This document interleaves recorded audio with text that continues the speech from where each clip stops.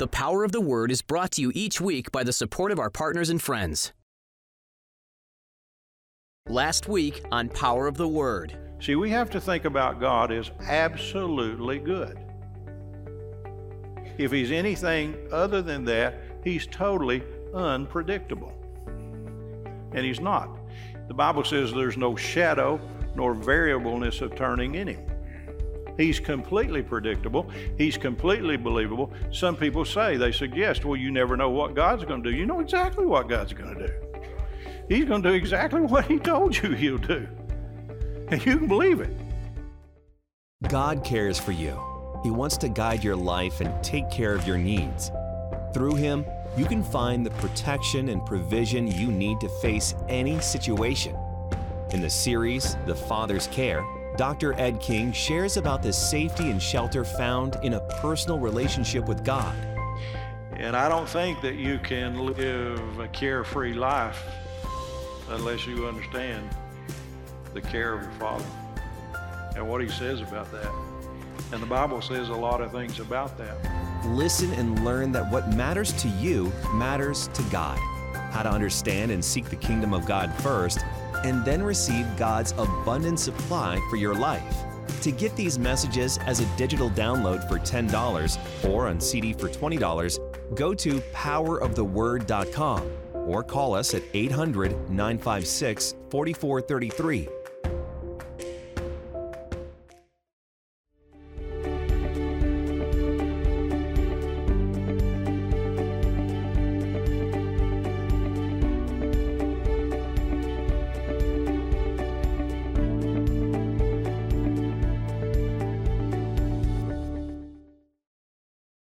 You don't have to go to God and ask God to be good.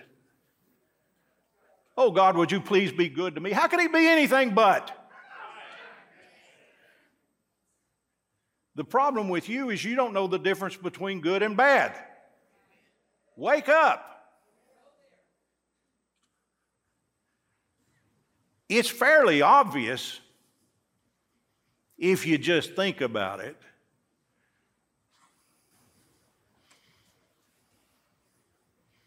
We're not really that stupid, are we?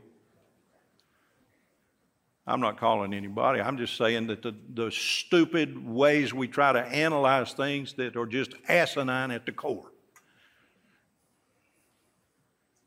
And they are. They're just nuts from the bottom up. Well, do you believe God wants to heal? See, that's what I'm getting at. That's the point.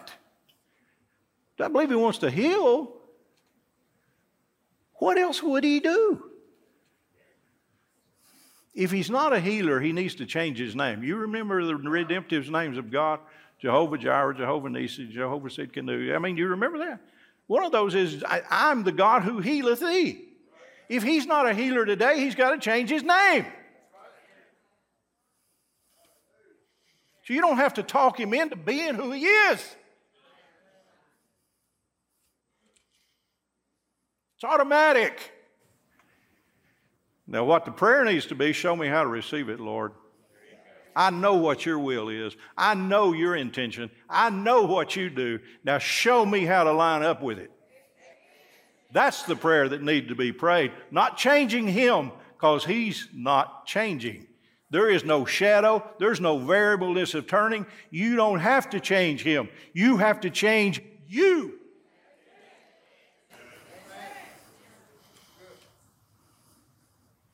Well, I never heard anything like you heard it today. Now, look here.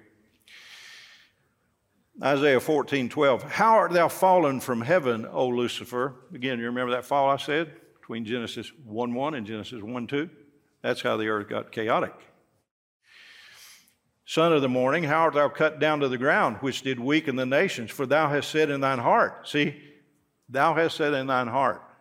Some people have said Satan has, or Lucifer had an I problem. And you can see it right here. I will ascend into heaven. I will exalt my throne above the stars of God. I will set upon the mount of the congregation in the sides of the north. Now, let me just kind of jump ahead just a little bit. I'm not through with this. But it's interesting if you find in Revelation 12 and 4, now you just saw, it says, I will exalt my throne above the stars of God. See that? See that? That wasn't a trick question. Did you see that? Yes. All right. Now in Revelation 12:4, and this in his tail, now this is talking about Lucifer when he fell. And his tail drew the third part of the stars of heaven and cast them to the earth. And the dragon stood before the woman, which was ready to be delivered, for to devour the child as soon as it was born. Now this woman is Israel, and the child is Jesus. That's what he's talking about right here. Okay, to devour Jesus, the Savior, the Redeemer. Now, when he fell, it says that he took a third part of the stars with him. Now, he defines stars in verse 9. And the great dragon was cast out, and that old serpent called the devil and Satan, which deceiveth the whole world, he was cast out into the earth, and his angels were cast out with him. So when he said, I want to be exalted above the stars, he said, I want to be in charge of all the angels. I want to be the boss. I want to run the show. I want to run the deal. And there was a third of them bought into it. And so a third of the angels fell with him. However, 2/3 didn't. And those are the ones on your side. And that other third are on the wrong side. And they will find their part in the lake which burneth with fire and brimstone forever, created for the devil and his angels. Not for man. But if you make Satan your God, you get the reward of the one you serve. Even though God doesn't want it, even though God didn't create it for man, man will get it because of whom he has made his father. You are of your father, the devil. You either make God your father or the devil already is by default. Now you go back here in Isaiah 14 again. He said in verse 14, he said, I will ascend above the heights of the clouds. I will be like the Most High. Yet thou shalt be brought down to hell, the sides of the pit. And so we see what Satan's future is. But the point here that we're making in all this is there was a satanic fall, and he is the author of all that is bad. It was found in him. It was not put in him by God. It was found. It had its foundation, its source, its root, its origin is in the devil. Bad is from the devil. Evil is from the devil. Ugly, nasty, torment, etc. is from the devil. Not God trying to teach you something. Get it straight. I mean get it straight. I'm not joking with you. Get it straight. It will haunt you, it will rob you, and it'll take you off of this earth before your time is spent if you don't get it straight.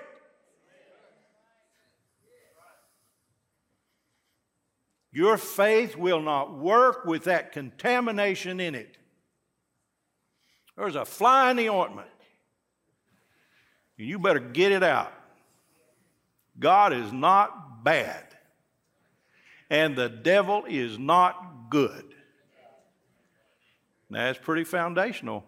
But it's so foundational, we get it screwed up in our theologically seduced mind.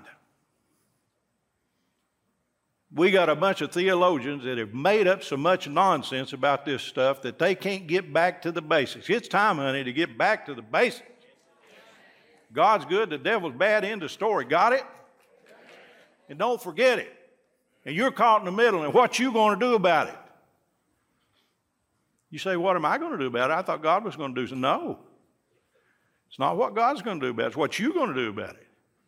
Choose you this day whom you will serve. You have to make some choices. My people are destroyed for a lack of knowledge. That's why he put me here. I don't want you stupid.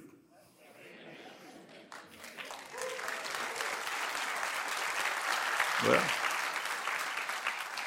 I didn't call anybody's name.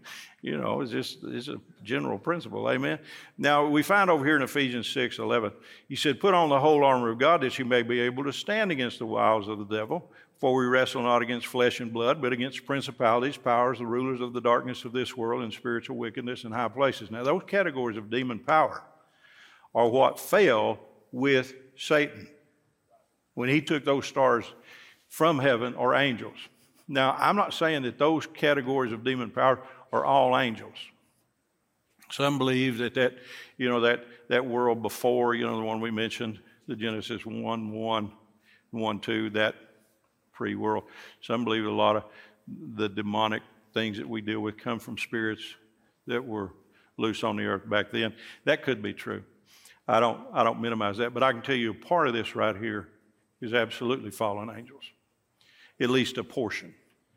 Now, somebody said, well, I heard somebody say, and I respect this person. They're a Bible scholar. And they said, well, there's nowhere in the Bible that you can find anywhere that an angel ever possessed a human. It has to be from that old world.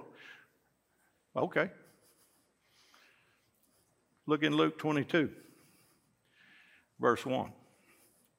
Now the feast of unleavened bread drew nigh, which is called Passover, and the chief priests and scribes sought how they might kill him, talking about Jesus, for they feared the people.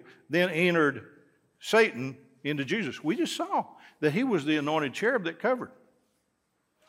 That means he's an angel. And he entered Judas.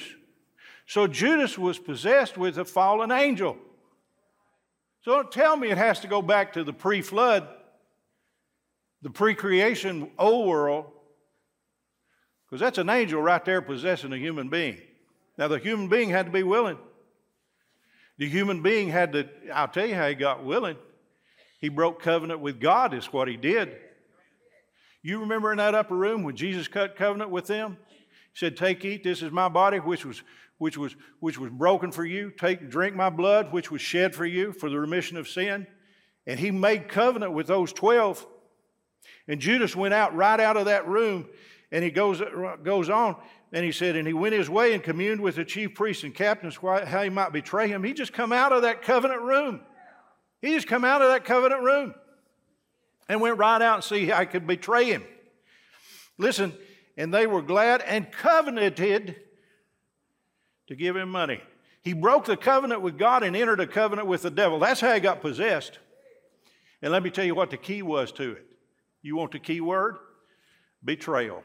Betrayal in every form, whether it's betrayal of your family, whether it's betrayal of your church, whether it's betrayal of your spiritual leaders, whether it's a betrayal of God, anybody that you betray, anytime there's an act of betrayal, at whatever level, it is the work of darkness, it is the satanic attempt to control and run your life. You betray, you will get taken over by the works of darkness.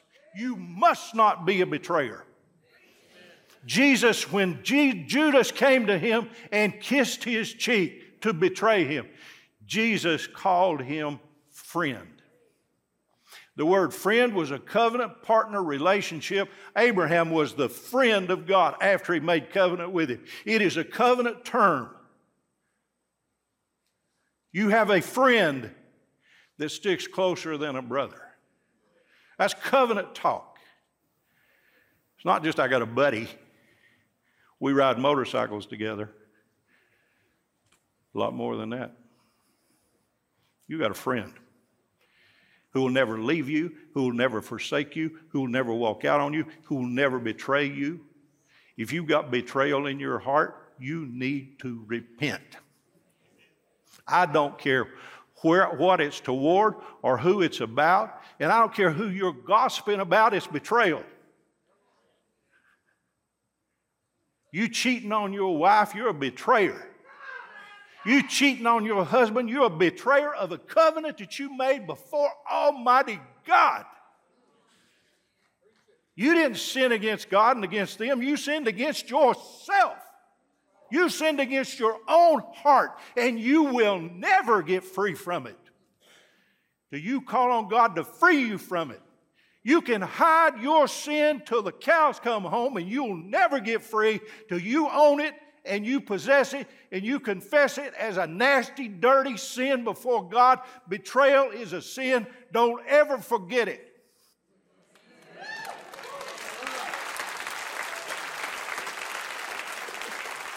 Don't ever forget it. It'll kill you. Judas went out and hanged himself over it. He couldn't shake it.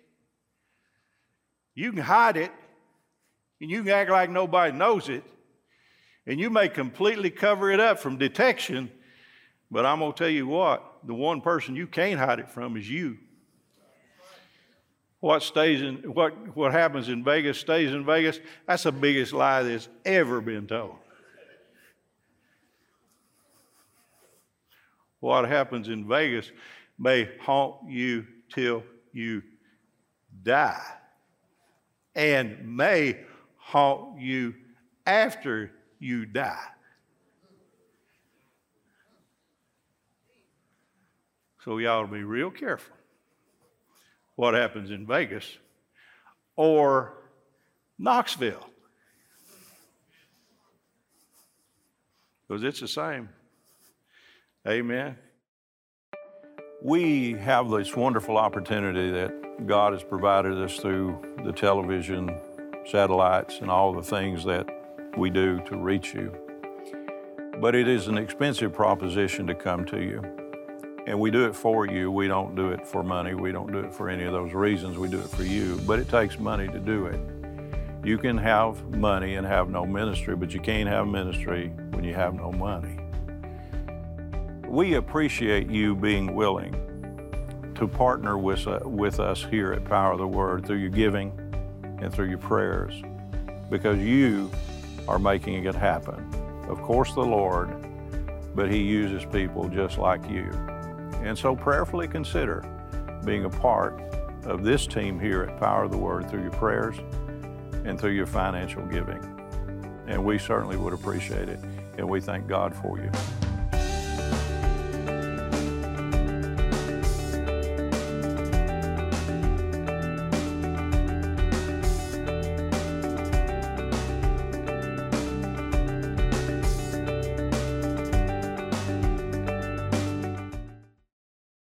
And he promised and sought opportunity to betray him unto them in the absence of the multitude.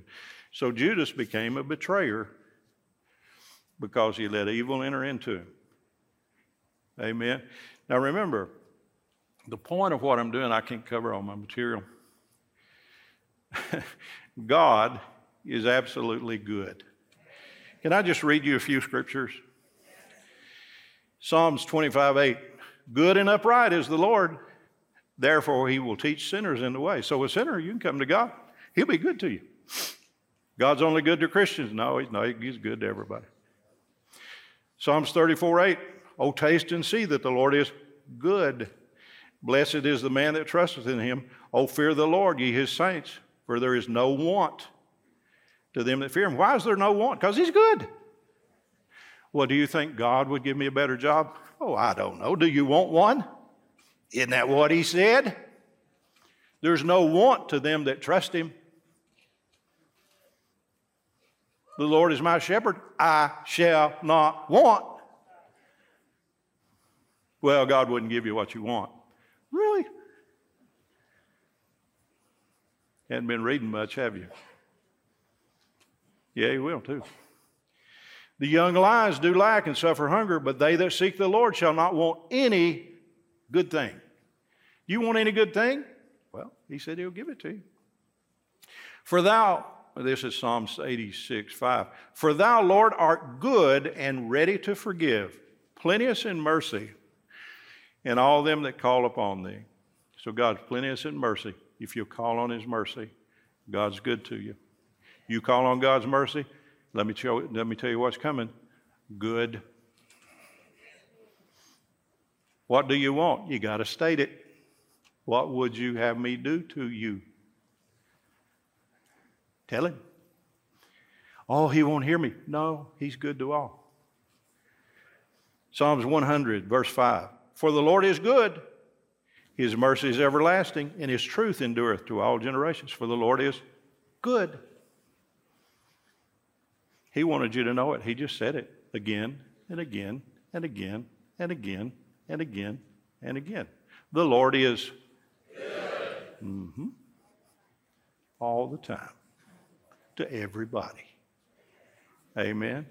Psalms 118, verse 1. Oh, give thanks unto the Lord, for he is good, because his mercy endures forever. Psalms 135, verse 3. Praise the Lord, for the Lord is good. Sing praises unto his name, for he is pleasant. So the Bible tells us when we come together, we sing to the Lord because he is good. Why do we sing to God? Because he is good. Why do we give praise to God? Because he is good. His mercy endures forever because he is good. God is good. When? All time. To whom? Everybody. You got it. And don't ever forget it. He is a good God. Psalms 145, verse 8. This is kind of where we started this little teaching that we started a couple of weeks back. I'm not done, but I'm probably going to have to bring it to a close. But don't close your mind yet. Psalms 145, verse 8. The Lord is gracious and full of compassion, slow to anger and of great mercy. The Lord is good to all. Well, he's good to the Christian. No, he's good to all. Well, he's not good to the sinner. He's angry with the sinner every day. The Lord is good to all. The Lord is good to all, and his tender mercies are over all his works. Now listen to this, verse 9 out of the Amplified Bible. The Lord is good to all, and his tender mercies are over all his works, the entirety of things created. His whole creation, if they will allow it, he'll be good to. Anybody that will allow God to be good to them, he will be good to them. All we have to do is say, Lord, I believe you are good. You ought to get up in the morning, lift your hands to heaven before you go through much of your day, probably before your feet even touch the floor, and just throw your hands up to heaven and say, God, you are a good God, and you've got good planned for me today. Something good is going to happen to you. That's not a wrong thing to say. That's the only responsible thing to say. Anything else would be totally outrageous. Say, God is good. God is good. He has good planned for me. Therefore, something good is going to happen to me. Today, tomorrow, next week, next month, next year, throughout eternity. God has good planned for me. No bad, only good. What are we going to do in the pandemic? Good. What are we going to have in the pandemic? Good. What are we going to do when we don't know what to do? Good. Good. Well, what are we going to do when the supply chain is not working? Well, we're going to have good. What are we going to do when the food runs out? We're going to have good. Well, I'll tell you what I'm going to do when the food runs out, eat. Because the good God that opened the windows of heaven and poured out manna on his children, those manna ovens are still working. I'm eating. You do what you choose to do. But a good God will provide good for me and good for you. Because there's no bad in him, because he's altogether shout it out. Shout it like you mean it. Shout it like you're talking to you. Shout it because you believe it. He's going to do what to you? When? And forever.